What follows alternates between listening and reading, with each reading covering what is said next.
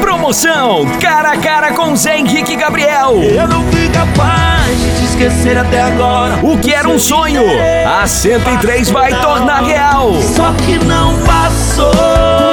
Você cara a cara com a dupla de maior sucesso no Brasil.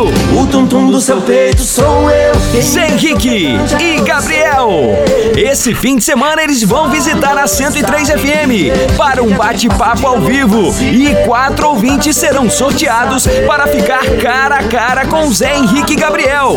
Vocês vão tirar fotos, pegar autógrafos, dar beijinhos e ficar na companhia da dupla durante o bate-papo. Acesse nossa fanpage 103 FM Itaperuna. Curta e compartilhe como público o banner desta promoção. E boa sorte! Promoção Cara a Cara com Zé Henrique e Gabriel. Mais uma da 103 FM.